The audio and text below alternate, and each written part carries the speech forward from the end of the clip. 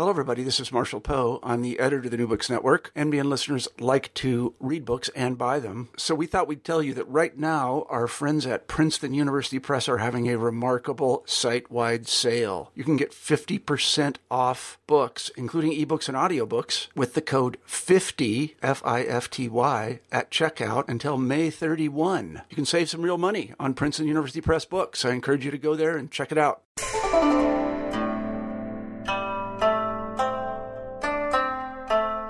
Hi, I'm Carla Nappi, and this is New Books in East Asian Studies. Welcome to the channel, and thanks for joining us. I just spoke with Feng Ping about the new book, The Efficacious Landscape, on the authorities of painting at the Northern Song Court. This came out with Harvard University Asia Center in 2015. Now, this is a book that's really exciting in the way that it's bringing together poetry and writing about painting and paintings of various forms in various kinds of places, made for various kinds of uses by various kinds of people, to tell a story about imaging and painting, landscape painting, ink painting in particular, as a form of currency, as a form of exchange, as a form of political commentary, and as a form of decoration, and much, much more at the Northern Song Court. So the two parts of the book take us through, respectively, the ways that and the reasons that the court decided to support and give a kind of social status to and cultural status to this genre in particular, and then the consequences of that for the use, the production, and the mobilization of these ink paintings in the lives of scholars and painters in terms of their relationship. So it's a fascinating story.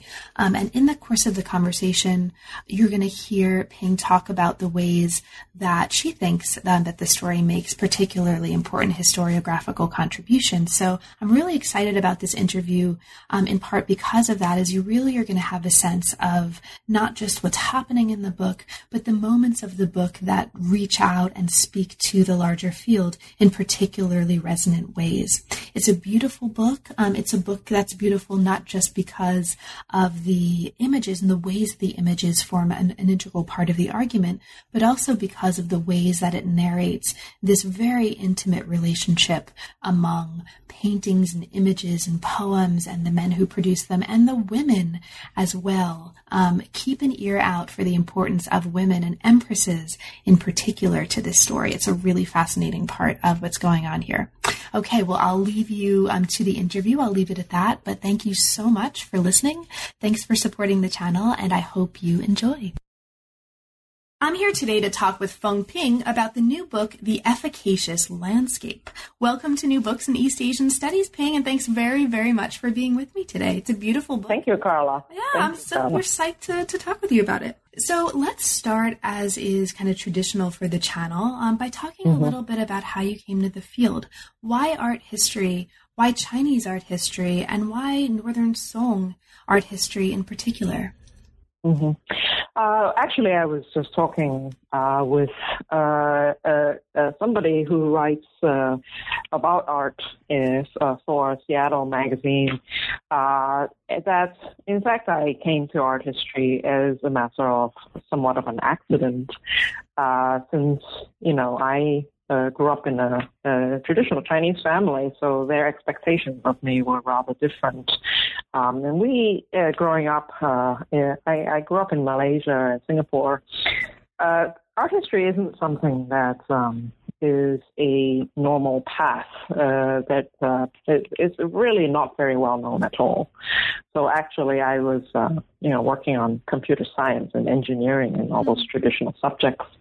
And I happened to walk into the wrong room and sat down in an art history class, which truly, as I was saying to this reporter, it was a love story. When I saw what was going on in that class, that was it for me. So immediately, I decided that that's what I wanted to do. So that's how I came to art history. And it happened to be a Chinese art history class, a course. And the professor who was teaching it, Professor Maggie Bickford, remains to this day a close mentor of mine. And we happen to end up in the same time period that she also worked on the song. Wow. So now we have a lot to talk about.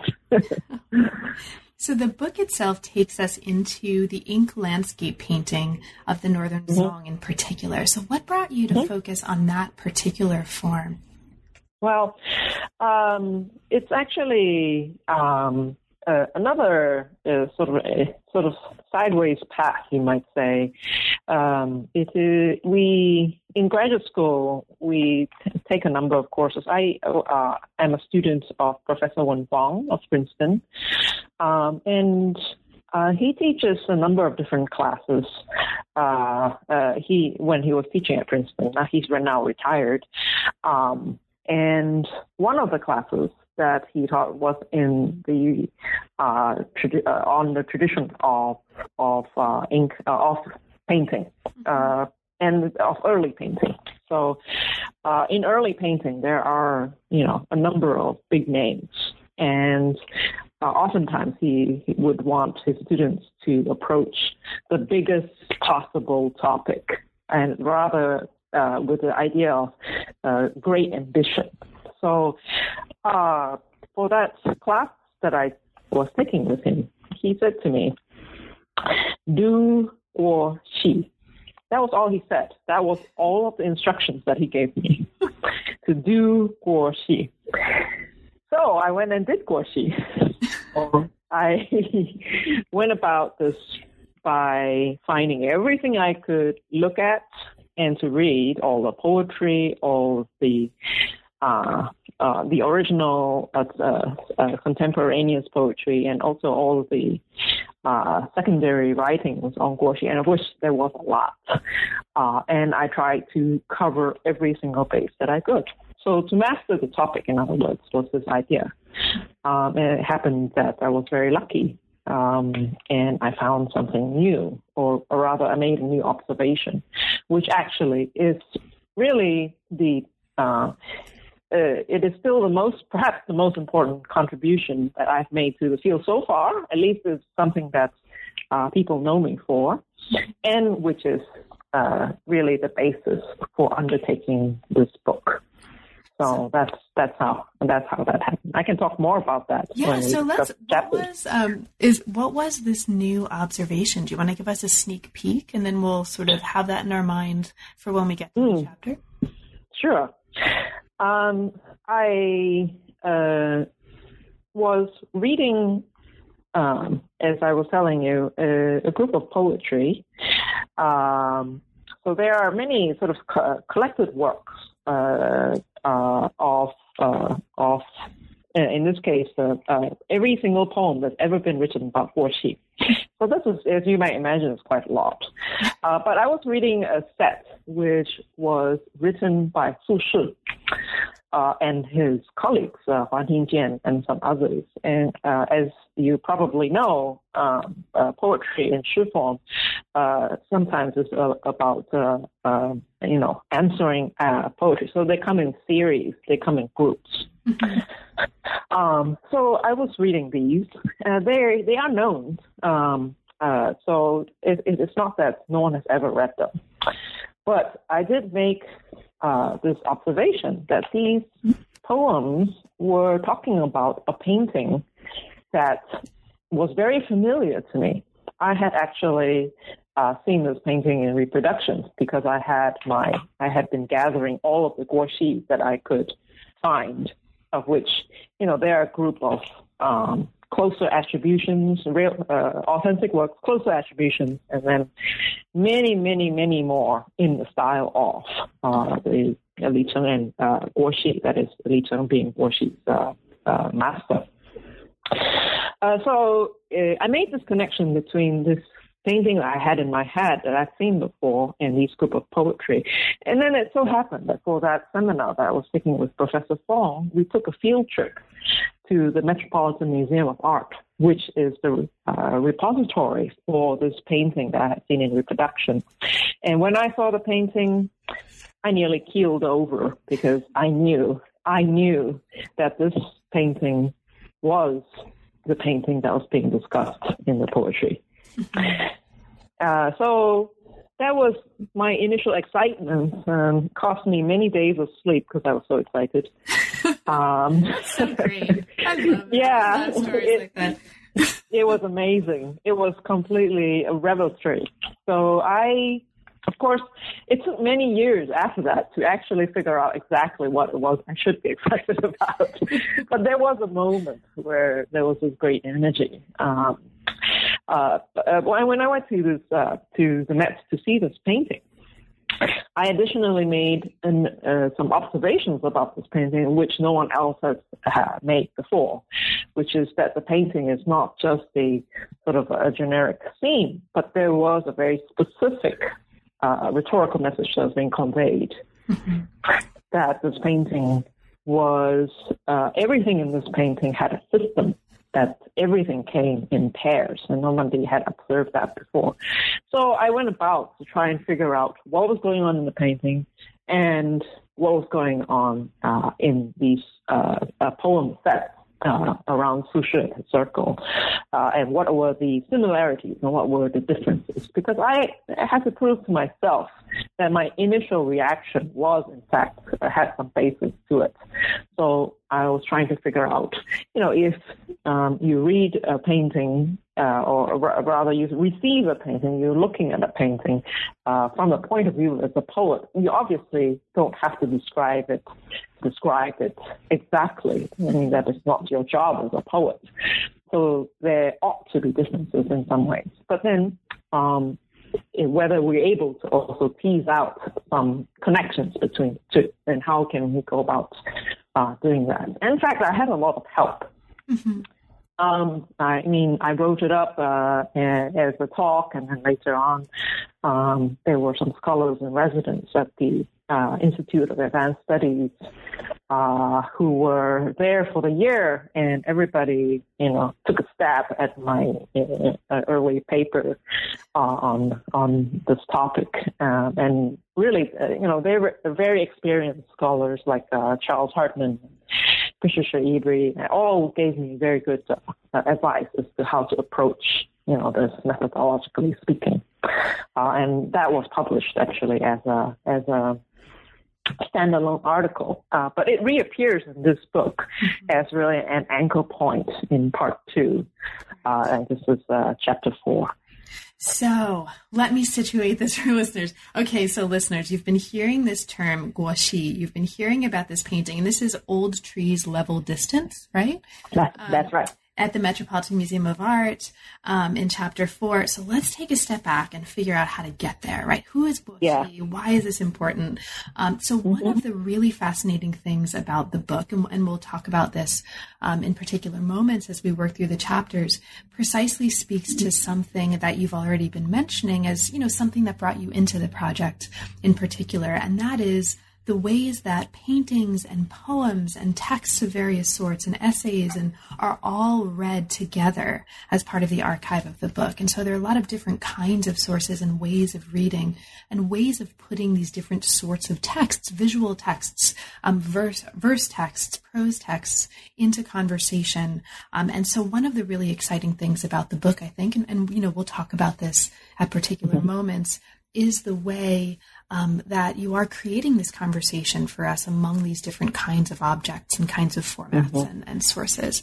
So that comes up, right? Like just right from the very beginning. Okay. Yes.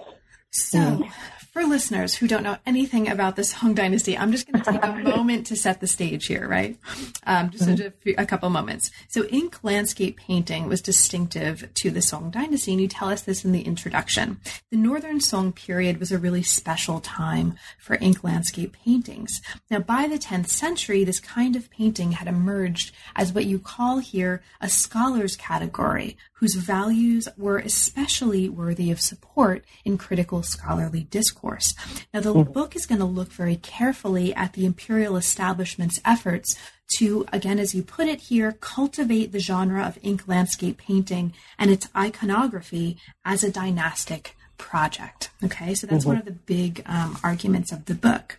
Now, Guo Xi is a really key figure here for many reasons. He's often most well known as Shenzong's favorite painter. He lived in the 11th century, and his most famous surviving work is something called Early Spring.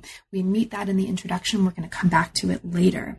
Now, the book, given this context, one of the things that the book is going to do is kind of show us, but also complicate a way of interpreting these ink landscape paintings as representations of imperial power. But also we're going to see that these landscape paintings by the end of the story can also be very kind of intimate objects and records of a kind of, you call them a kind of social currency, and they're records of very intimate relationships and exchanges as much as they speak to and speak for these larger imperial political phenomena. Okay. Yes, thank you for that summary. Okay, great. So now we can really get into it. So there's two parts of the book. The chapters in the first part of the book collectively argue that the imperial establishment, again, as you put it, embraced the ink landscape as a distinctive cultural medium in the Song. And we're going to see a few chapters here that look at how that's happening. All right, chapter one. Chapter one brings us into the space of the Song imperial city and its political connotations. Now, this is a super fascinating chapter, at least for me, but all of them are fascinating for me. So in this chapter, you describe the importance not just of buildings themselves and the kind of spatial arrangement of building, but of their decoration. The decoration of buildings was really sensitive to political conditions and political interests, and ink landscape paintings became deeply associated with civil power in this period. Okay, so you take us into a space that was really important for this, and this is the Hanlin Institute. So I'm going to hit the ball back to you at this point. Why is the Hanlin Institute so important in terms of the decoration of building and so important for this particular moment of the study? For those who may or may not be familiar with the Hanlin Institute, I think perhaps people are more familiar with Hanlin Institute than with the decoration in it. Sure. But of course, these are the most erudite, and traditionally from the Tang Dynasty onwards, when it was first founded, the most erudite of scholars who work in there, who are associated with the academicians. Of course, as far as the textual record is concerned, it is strongly biased towards those who write, and those who write are the academicians themselves. So they really, they tell the only story that we have left to us of this kind of, I would say, consumption of imagery within imperial spaces. So they are on one hand very close to the imperial establishment, the emperor, because they're physically close. But they are, in the Song Dynasty at least, they're also officers, rather officer bureaucrats, literati who are officer bureaucrats. So they have this kind this role of being, on one hand, members of government, but on the other hand, intimate courtiers of the emperor. So there is this traditional versus quote unquote modern Song position of these academicians. So this is one of the reasons why it's fascinating, not just because the records exist for this group of people, but in the space in the imperial city, but also because the academicians themselves were they were interstices. They worked within the intimate space of the emperor, and yet they were members of the outer court of government. So that's one of the reasons. Now, in the 10th century, landscape was introduced into the main hall of the Hanlin Institute. Why is that such a big deal? Yeah, very good question. So, tradition, of course, is very important when it comes to sort of what is inner city culture. So, certain practices that are based in the town, when you perpetuate those practices, this is something about calling on a classicistic authority. So, in that sense, to refer to the past is a very important practice. So if the Hanlin Institute is decorated in a certain way to revive those kinds of topics and subjects on iconography, it is not just reviving it for reviving's sake, but it is reviving a certain past or classicistic past. So Hanlin Institute was always had a long history of being decorated in a certain way since the Tang Dynasty. So to change the subject is a very strong act, and it has to have powerful support from all sides. So that's something which I identify as an important moment in its history. And in fact, the people who write about it also identify it as a change and an important moment. So this is one of the reasons why I think it's possible to be relatively sensitive to what are the taboos. So dragon paintings are not necessarily a taboo, but it is a tricky subject matter to have because it's an imperial subject matter. And if you want to put it in the Hanlin Institute, it's tricky. So there is a story where the picture of dragons had to be obliterated because the emperor was coming, and that was kind of pushing at the boundary of what was acceptable. So for this reason, I think that it's possible to interpret with sensitivity the things that were allowed and the things that were not allowed, and when changes happen or when references to the past are made. So the presence of paintings on display, as you tell us in this chapter, what publicly indicated the prestige of an institution. So this was actually a really important statement that there were paintings on display at all. And you take us into the process in which landscape paintings in particular get set up in the Jade Hall, right? And you introduce us to Dongyu's ocean wave paintings and Juran's paintings and a painting by Yansu. And we meet a lot of individual works here that are just really fascinating for this story. But by the end of it, right, by the end of this chapter, we come back to Guoxi. Now, you bring us into the display of large-scale landscape screens in the offices of the city's central government. These were commissioned by and from Guoxi. Now, these screens are important not just in terms of how we understand paintings, but they're important to how we understand the history of politics and government here in a really interesting way.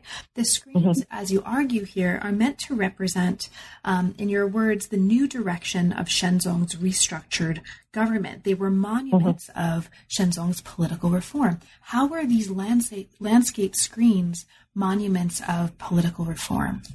The reason why this chapter, I think, is important is because it allows us through this one place, the Hanlin Institute, at the early beginnings of how landscape culture took hold, to the time when it reaches its real fruition in some ways. So, in fact, it tells us about why Guoxi was so important.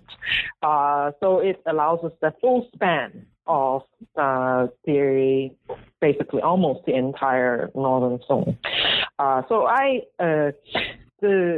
the importance, I think, of Guoxi is because he is able to really, or rather he's called on and he is able to execute these works at the same time and to celebrate Shenzhong's changes. It was an activist monarchy that had never been seen before. So this was very, very unusual for a sovereign to take up this much change under himself. And both types although both periods of Sun Zhong's reforms, including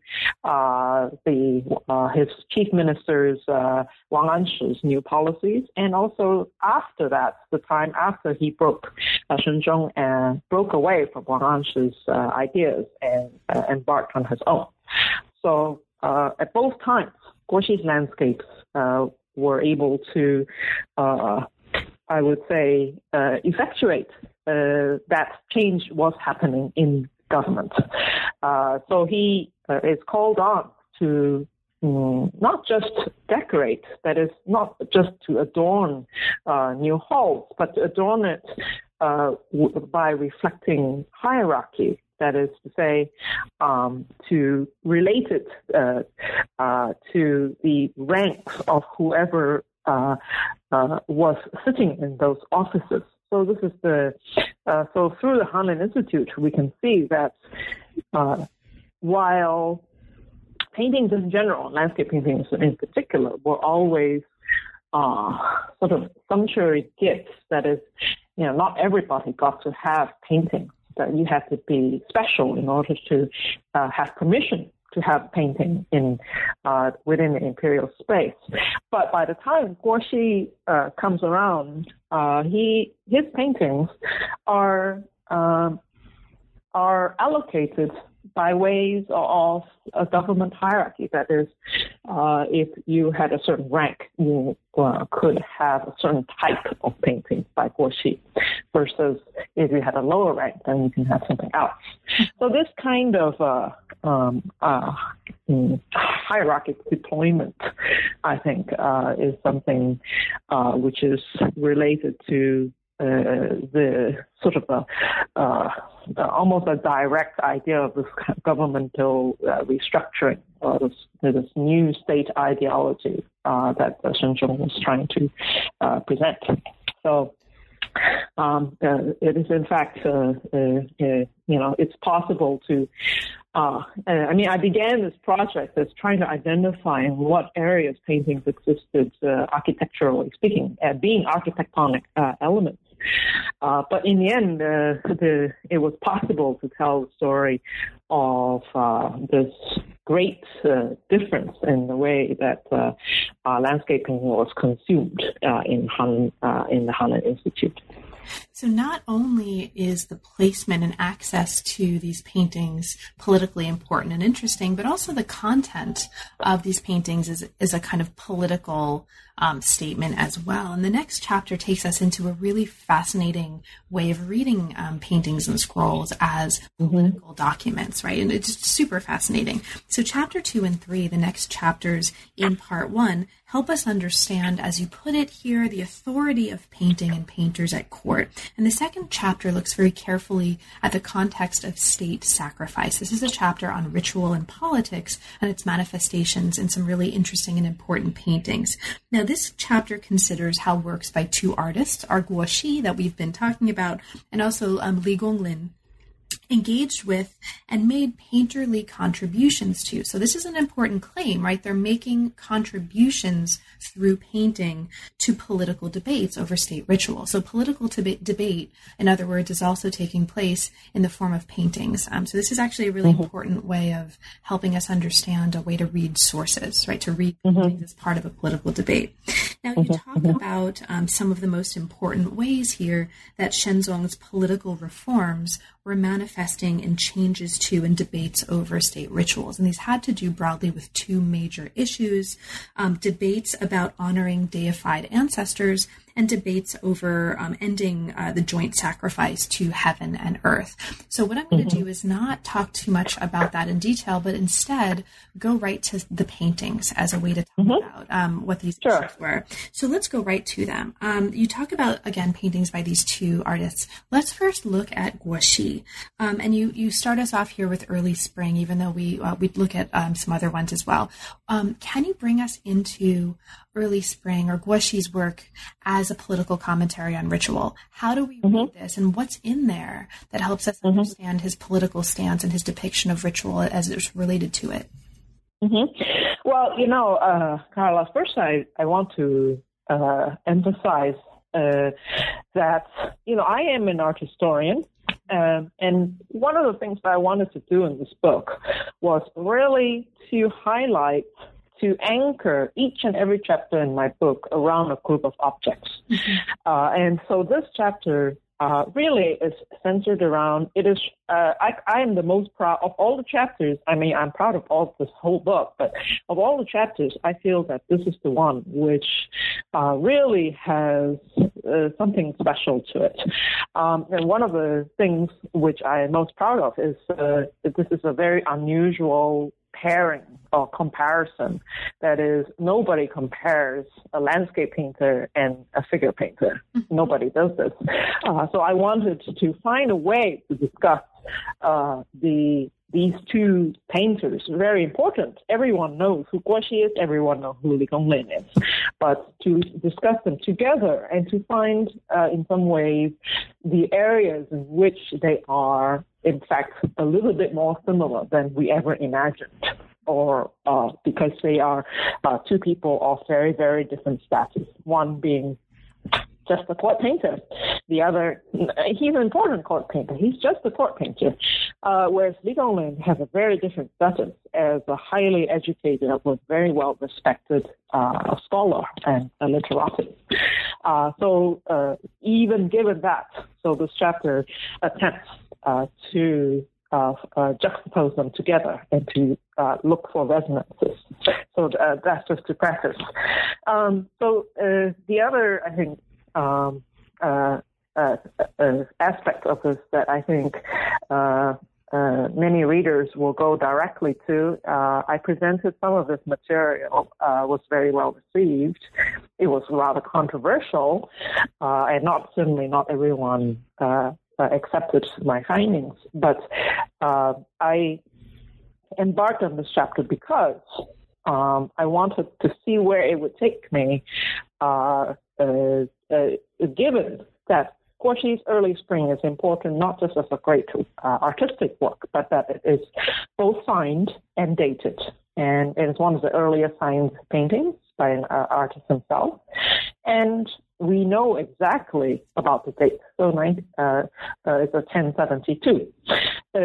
Given that it is 1072, it becomes possible to then look in the textual records exactly around that time to see what else is going on. And it is very commonly proposed, stated that Early Spring is a painting that has great spirituality because it depicts this particular moment in the changing of the seasons of new growth and transformation. So it can be have a number of different meanings, including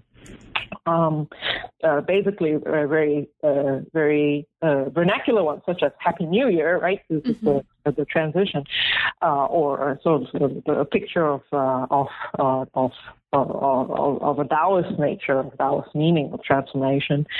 But there's also this other aspect which I prefer to focus on, which is that it has a date and it can be related in some ways to.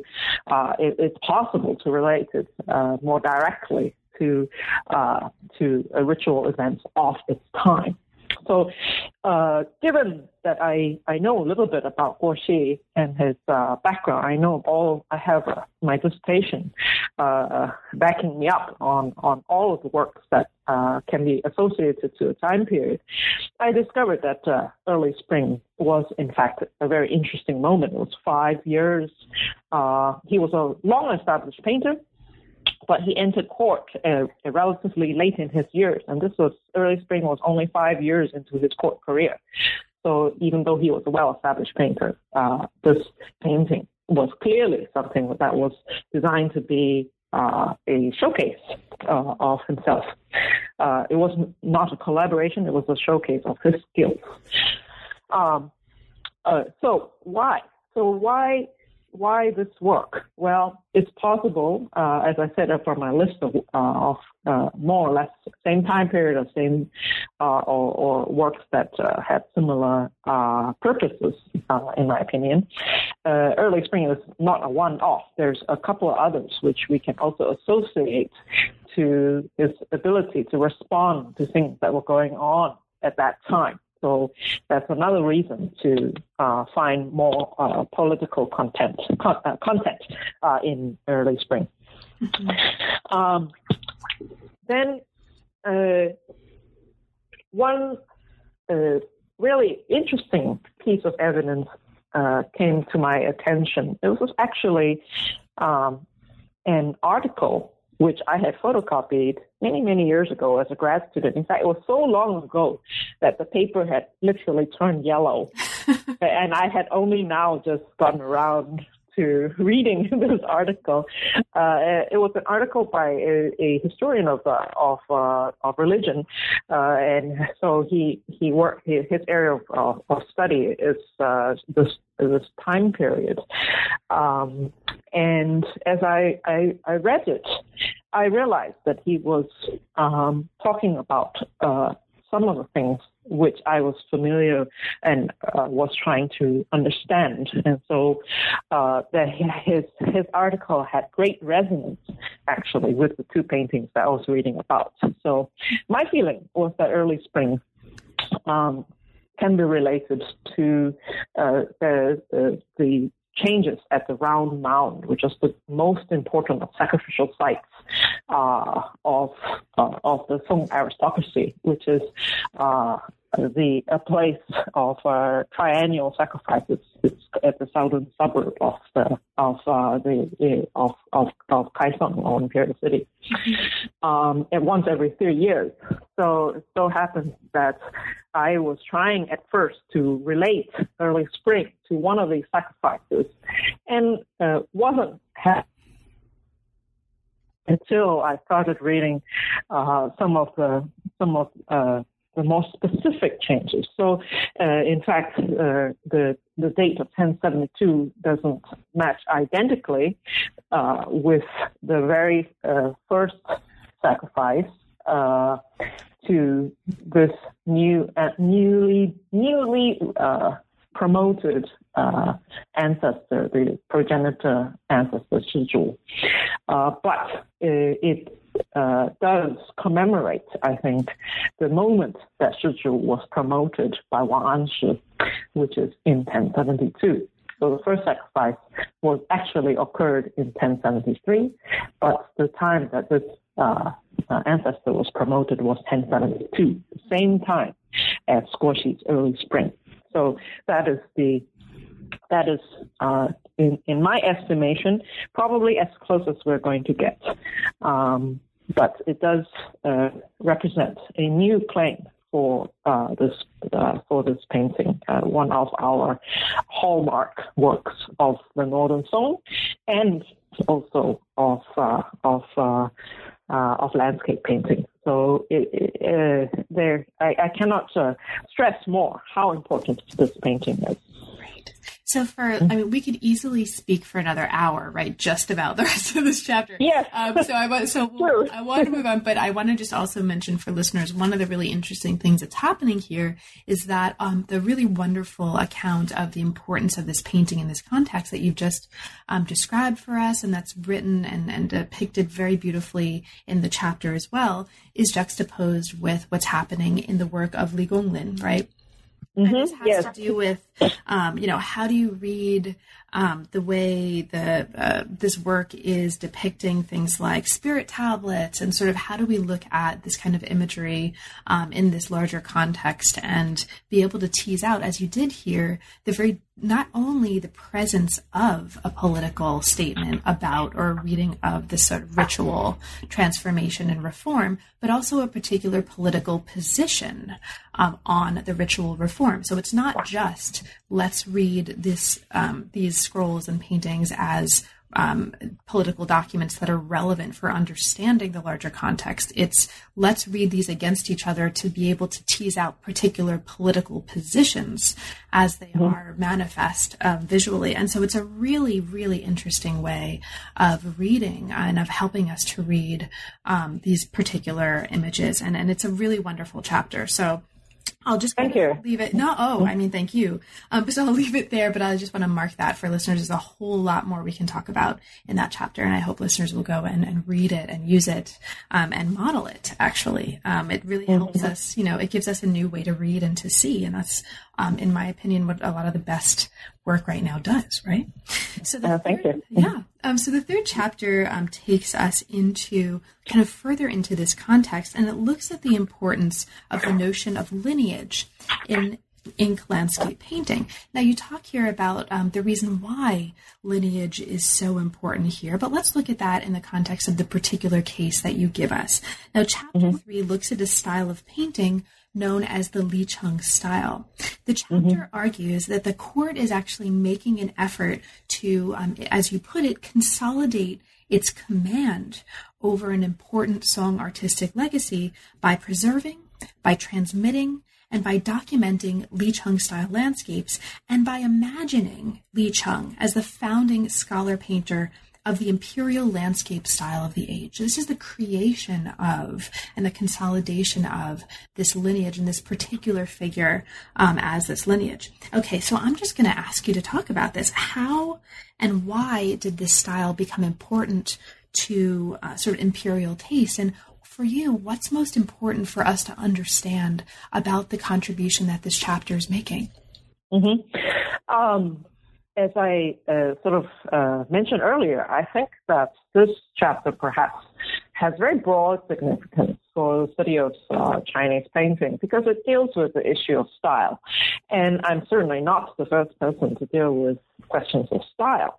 But I wanted to highlight how it is actually, I think it's possible to talk about style in a very different way in the sense of that it is not just a way for us to identify lineages in painting for the purposes of authentication, which is one of the major ways that we use questions of style. That is, we assume that there are lineages in terms of how painters learn how to paint and how their own identity is related to which method they follow.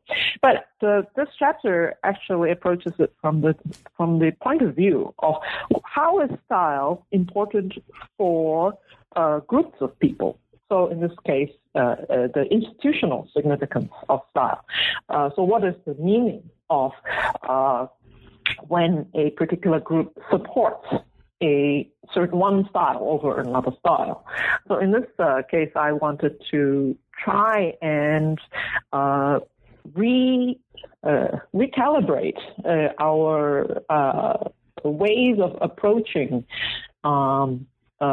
this question of lineage. So in this case, the most often stated in the first line of any description of Guoxi is that his master was Li Cheng. So this question of Li Guo, or the joining of their last names becomes in its own right a painting style in later times. I think from the Yuan dynasty all the way up to the present, actually. So why Li Guo? So I wanted to understand this because I also noticed that in the textual record, Guoxi was certainly not the only follower of Li Guo. So it occurred to me that there was a particular reason that Li Guo became important and not anybody else who was a follower of Li Cheng. And so this took me to Li Cheng, who is perhaps the one of the big names of landscape painting, of which we know so little about, because we have, unlike Guoxi, we have no work which all of us agree on to be by his hand. So to a certain extent, our picture of Li Cheng is rather a little bit more distant to us than is Guoxi. So as a 10th century master. And in fact, just to jump in, one of the really wonderful moments in the chapter is that you're quoting Mi Fu saying, "I want to argue for the non-existence of Li Cheng." Right? That's right. So it's just a really fascinating problem. Anyway, go on. I'm sorry. So yes, even in Guo Xi's time, when Mi Fu was active, they were contemporaries. That Li Cheng already has disappeared from the view. So there was already no longer a very clear idea who Li Cheng was. So basically, Li Cheng could be anything that his supporters wanted him to be. So there's questions of authenticity and was already in play at this time. So in reading all of the source, there have been many scholars who worked on Li Cheng and all of the texts that talk about Li Cheng, and I tried to sort of tease out what roles Li Cheng played, and by doing so, it actually highlighted to me some very important ideas and sources which I had previously not paid attention to, which is that who was Li Cheng's greatest supporters at court? Who was Li Cheng's greatest supporters at court were actually the empresses, not the emperor himself, but these various very important empresses who also served as a regent, one of them. So that, to my opinion, was no coincidence. In fact, it is through Mi Fu's retelling that one of the stories survived as to how Li Cheng's great-granddaughter was called to court to authenticate works that were in the collection. And those works were presented by the Empress Dowager to her grandson, Shen Zhong. So to highlight that this process of finding real Li Cheng was actually pushed forward by the empresses, by the female monarchy. And that, in fact, it's quite possible that it is through their power and their support in their hand that landscape painting came to the fore in the imperial city. And that is something which is a very that we have not paid attention to before, an entirely new observation. So that's really awesome. And there are actually several moments in the book where you're pointing us to the importance of support and patronage by empresses specifically. So that's I just want to highlight that and make a verbal highlighter marked in big yellow color over that. It's a really interesting part of the story. So the chapter, in a way to close out part one, the chapter argues that the court's doing a few different kinds of things, right, at least, in order to cultivate and create this particular lineage and this particular style, right? They create a collection that's kind of focused around this idea of authenticity, as you've described it. They invested in Guo Xi as a painter who they decided was the best representation of the Li style, and they wrote a history of Li Cheng that explained, as you put it here, that explained his achievements as appropriate for the court. So there's all kinds of fascinating things happening in that chapter. Okay. It is, sorry. I simply wanted to add that it is a way to reuse all our great sources, which surviving paintings, which we can tell with our own eyes are Li Cheng paintings, but we cannot say are Li Cheng, which is actually a negative way of looking at it, and instead turn it on its end, and to use those to say, well, the court perhaps commissioned these as copies of Li Cheng style. Why would a court want to do that except to promote a particular way of painting as the most prominent of court products? So, in fact, it creates a very new window into these paintings as very important sources rather than as not so great attributions. So. That's right. Okay, so there's so much going on in part one that we haven't had a chance to talk to, but there's also part two. So let's get there too. Okay, so the chapters in part two take us into the significance and the outcomes of these transformations that we've been talking about in part one. So the court is investing in the ink landscape as a cultural medium what are some of the important outcomes of this? Now, the medium is, as a result, as you put it here, acquiring new social dimensions. In the final decades of the 11th century, these intimate scenes appeared, and we'll talk a little bit about that.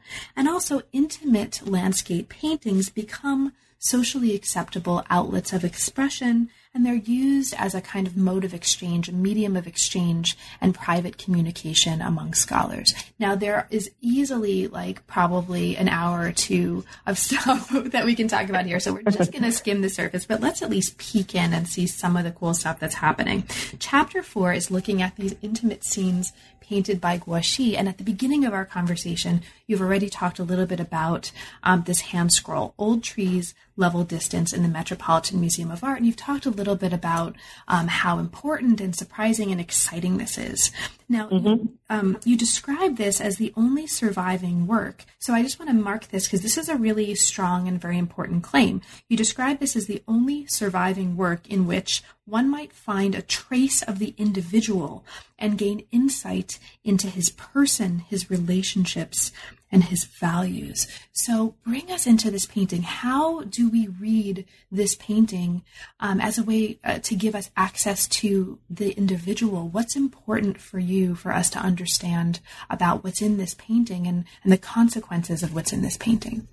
Yes, that is a good question, because art historians always worry about making such claims that there is any something of the artist himself that he's placing inside his painting that we can actually tease out as secondary viewers. Well, in this case, it is, in fact, my observation that this painting couldn't be more unlike Guo Xi's other painting that we talked about earlier, that is Early Spring. And it is because it is so different that it pushed me to try and understand why. So as the great court painter, Shen Zhong's favorite court painter, and the great representation of the Licheng dynastic style, Zong style of landscape, it would appear very, very strange for him to paint these small works for private purposes.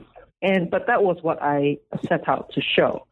And it was possible to do this because of the set of poetry that Su Shi wrote, which actually, again, received Guo Xi's paintings in ways which were very unexpected. That is to say, they saw Guo Xi's these small paintings by Guo Xi and wrote very movingly about their discomfort and their dissent, their disagreement with what was going on in their political life. Mm-hmm. So this reception of Guo Xi's painting is in fact almost ironic, given that Guo Xi was Shen Zhong's favorite painter. In fact, the disagreement with Shen Zhong through Guo Xi's paintings there is some irony in that. Now, I did some biographical work on Guo Xi. We know actually surprisingly little about him, even though of any of the painters from the Northern Song we know the most, because there survive texts that are attributed to him and were certainly edited by his son. So Guo Xi still remains an enigmatic figure, but on the other hand, I have been able to tie him to a very prominent Fan family, Sichuanese clan. So he wasn't just anyone. He wasn't just a illiterate court painter. He was actually he had very powerful relations. Number one, and number two, it would seem that he also was acquainted with several prominent statesmen, namely Fu Bi, who was the former Grand Counselor, and also Wen Yanbo, another former Grand Counselor. So he was incredibly well connected. He was also the same age as them. So given that and some other sort of issues where all of them were in semi-exile in the second capital, Luoyang, together, I felt that it was possible to propose a sort of a setting in which this kind of work might have been created for. So this, number one, on the one hand, social relationships, secondly, a private setting in which such a painting might have found resonance. So this chapter, therefore, is, as I said earlier, is one which I'm primarily known for. This is the original finding. Certainly, the reading of Su Shi's and Huang Tingjian's and Su Che's poetry and their increasingly loud protestation that they lodged as they were looking at Guo Xi's very desolate imagery.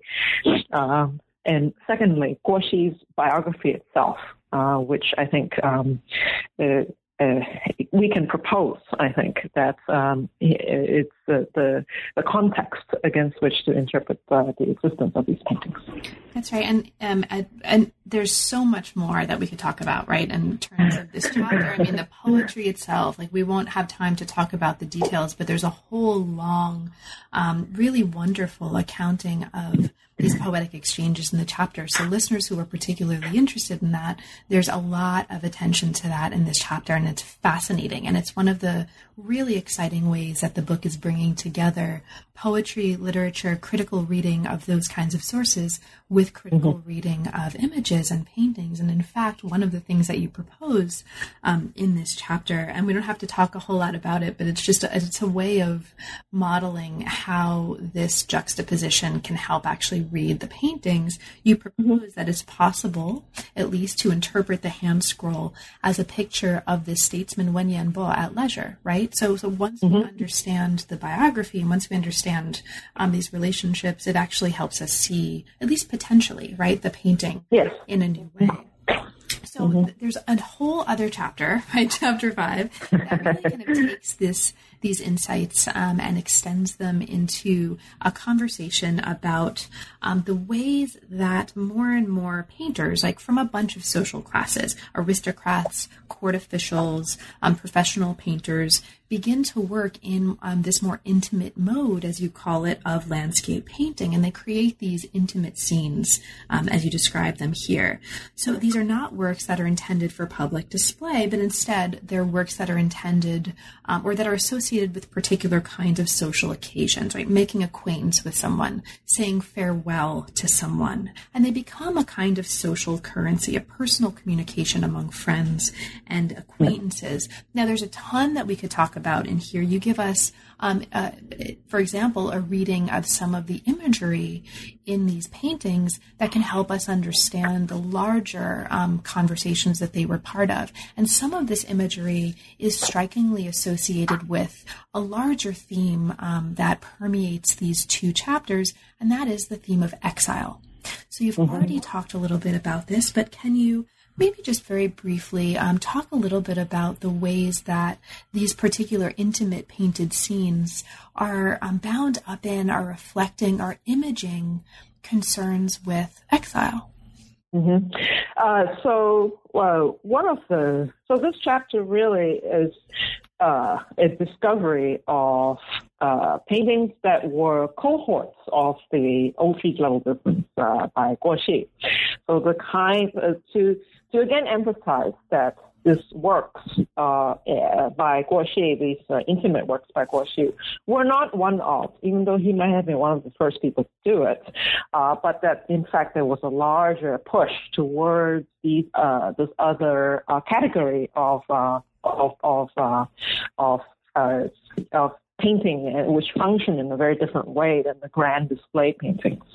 And in that sense, the gift culture was a very important part of it, that they became currency, a literal currency of gift and exchange, that one literati oftentimes exchange poetry, but suddenly it became possible to also exchange paintings amongst each other as similar part of that process.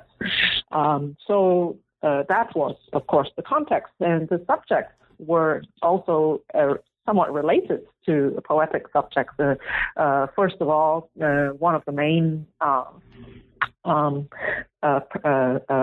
purposes was this was something that Li Gonglin was the progenitor of. He started this idea that one could give a painting as opposed to a poem as a farewell gift.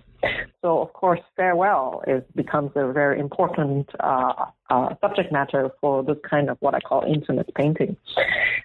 So farewell is, of course, just the other side of the coin to exile. That is this on a sliding scale. You say goodbye to somebody. Why do you say goodbye to somebody? One can play in very different ways. That is because they're leaving to take up a new government office, or because they're leaving because they're being exiled. So this kind of imagery, pictorial imagery, can in fact read many different ways, and there are paintings which survive, that fall on both ends of the spectrum. So I wanted to tell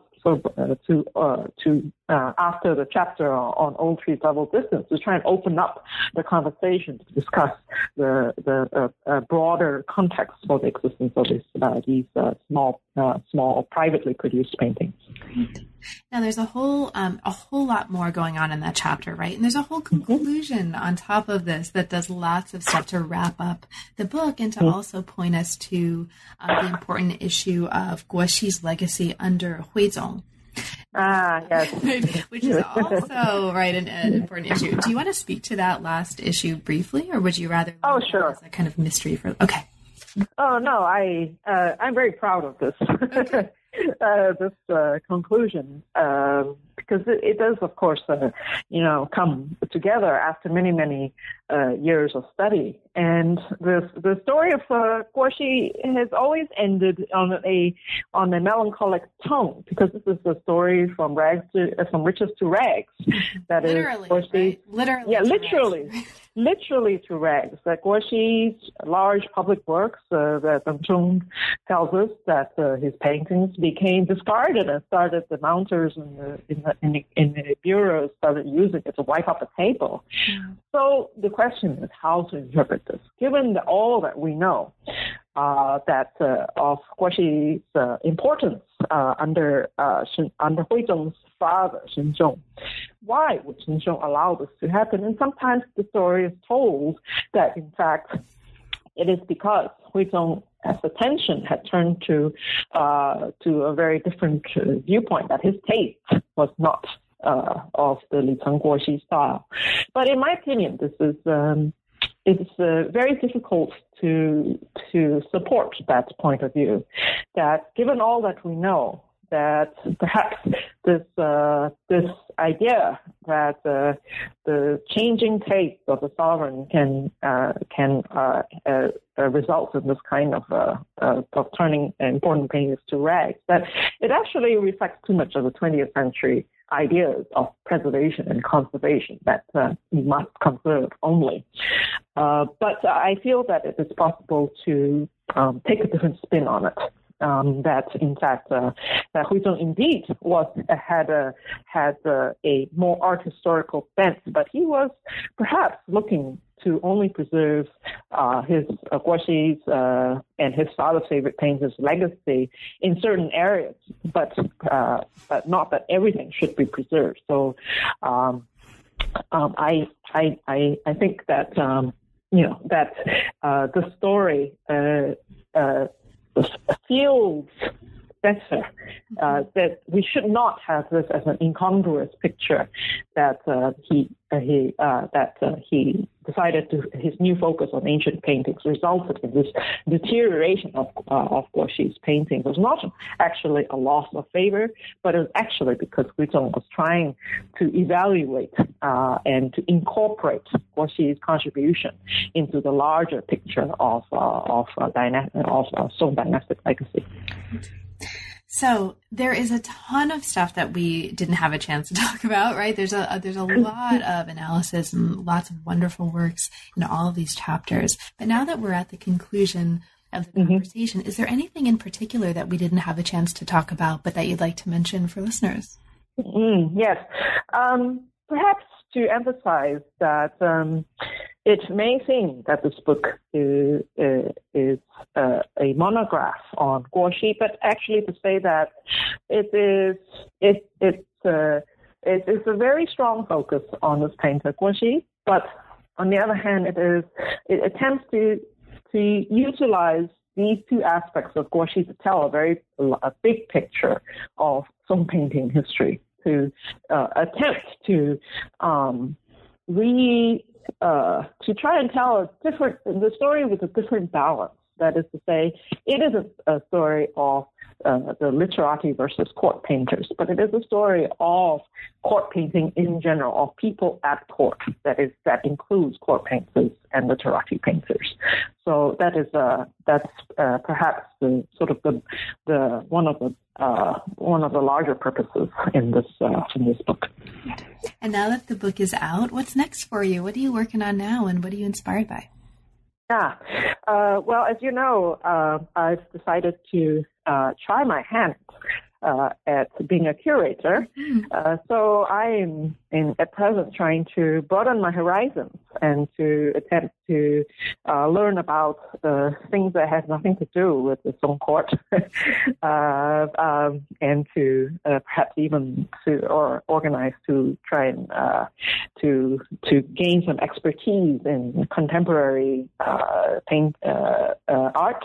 But I actually still have a book project that has been in the works for a while now. So I've been working on what I think I broadly construe as spatial issues that can be defined by the institutional position of artists at the academy system. So primarily the painting academy, but also more broadly speaking, these expert artists, including calligraphers, painters, doctors, astronomers, and so forth, and how they were associated with the Song court. More specifically, I'm focusing on a write-up on another court painter, actually Guoxi's predecessor, Huang Quan, the very first person who was associated with the Song Painting Academy, and to try and find connections between the ways that Huang Quan received his position and titles when he was an artist in Sichuan, and after he arrived. He arrived as a political holdover at the Song court after the Sichuanese kingdom fell to the first Song emperor. So there's still plenty to do, and some of this work is slowly coming into press. Well, best of luck with that work, and thank you so much for taking the time to talk with me about the efficacious landscape. It's really been a pleasure. Thank you for the opportunity, Carla. You've been listening to New Books in East Asian Studies. Thanks very much for joining us, and we'll see you next time.